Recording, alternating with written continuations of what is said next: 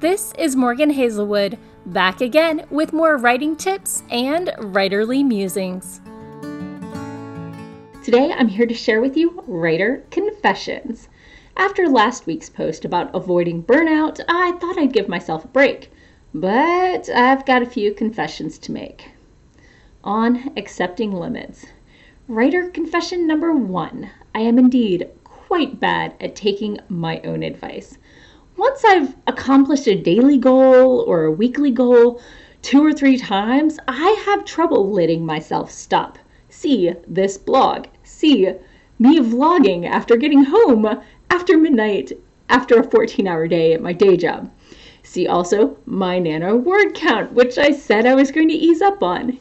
Even when keeping up with this is not necessarily the healthiest choice. Instead of accepting the inevitable, I've buckled down and written past my bedtime every night since we last spoke. I wrote while on a date. I wrote at one of the 3 Thanksgivings I signed up to attend. I wrote through an evening visiting my mother. As a coder by day, I've taken my laptop from work home so I could meet deadlines and written during 3-minute compiling breaks. As expected, everything non-essential in my life has been sorely neglected, and I'm eagerly burning the candle at both ends, praying for December. On being a plantser. Writer confession number 2. My story looks nothing like what I intended, or at least what I expected.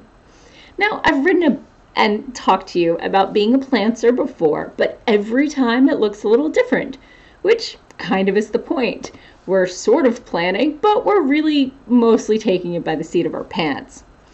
Instead of writing a story about kids saving parents from a brainwashing book, my story is 90% about a school play.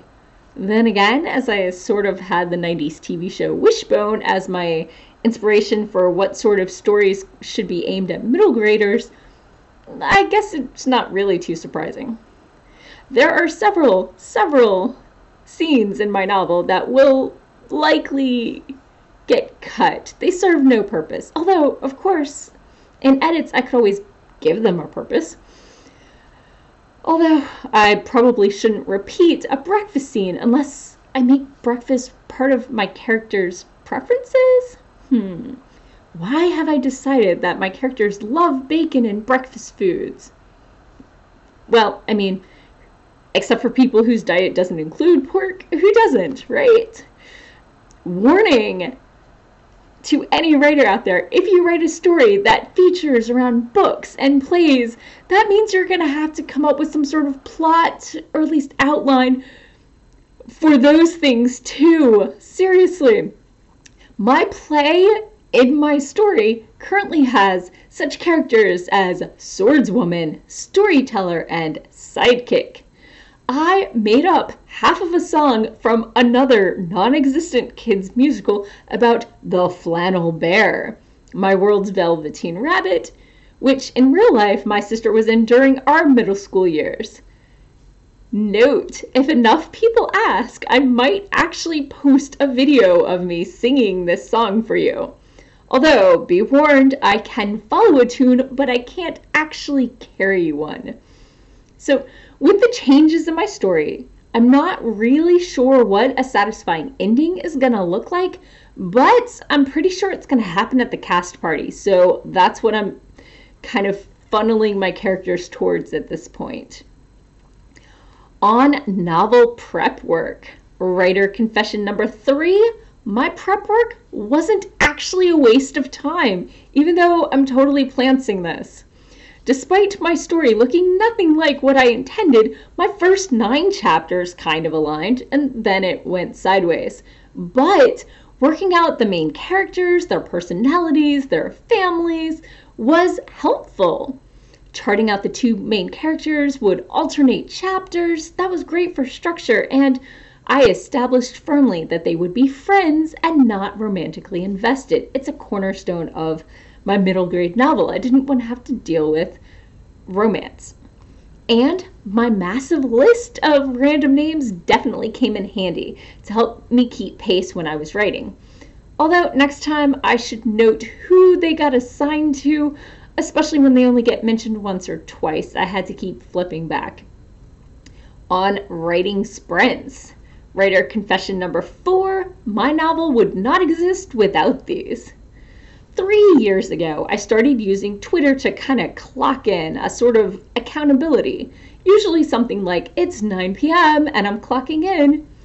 Like, literally. Last year, the NaNoWriMo website created sprint timers integrated into their website where you could race yourself or invite people to race with you for the most words, or at least have a focused 15 minutes where you could usually convince yourself to ignore social media and just write. The timer breaks this massive must write all the words into an achievable chunk. 50,000 words sounds intimidating. 1666 words a day seems to drag on, and I end up checking my word count every 100 words. But 10 minutes, 15 minutes, I can sprint that long. I can stay focused. So this year, I may have mentioned before, my NaNoWriMo regional group has a Discord channel. Discord is a chat application mostly for gamers, so it can do audio, but we don't usually use that. That has a sprint feature built in. You type _sprint and anyone can join in. When the timer goes off, you enter how many words you've written and it tallies up the winner. Knowing you're not writing alone, seeing everyone else's progress and being able to compare your own words per minute rate versus your previous words per minute rate on a different sprint, it can be very encouraging, all of those things. Or it can shame you into focusing better on your next sprint. I'll even sprint against myself if nobody else is on, but there are early writers, day writers, and evening writers. You can usually find someone on the channel. Next, and finally, on rewarding myself. Writer confession number 5, it's all about that TV and chocolate. Okay, well, maybe not, but I did get this huge box of dark chocolate orange truffles as my NaNoWriMo writing treat. I'll use them to help me stay focused every time I sprint. They've lasted a lot better than I feared. I'm not sure if I've slowed down my consumption of these truffles, or as I've gotten used to them and maybe it's a little overkill now, or maybe I just overestimated how fast I was going through the truffles when I ordered this box. Because the store sells them in bags of 15 truffles, and I got a box of 150. I overindulged there. But this way I won't run out, and I was afraid they were seasonal flavors, so, give me a break here. Now, my daily reward for getting my words in is getting to go to bed. Oh my god, my bed misses me. Oh, right, where was I? And if I have a spare hour, I've been catching up on the new Doctor Who, but really, I'm looking forward to December 5th with the arrival of Season 2 of The Marvelous Mrs. Maisel as my reward for making it through NaNoWriMo. So now I want you, confess to me.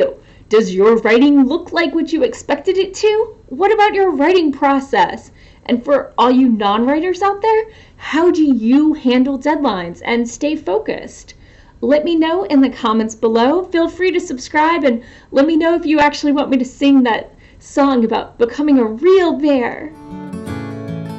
And that's all for today. Thanks for listening. If you enjoyed this episode, hit that subscribe button and share it with all your friends. It goes a long way towards helping people find me. And I'll be back again next Monday with more writing tips and writerly musings. Bye-bye.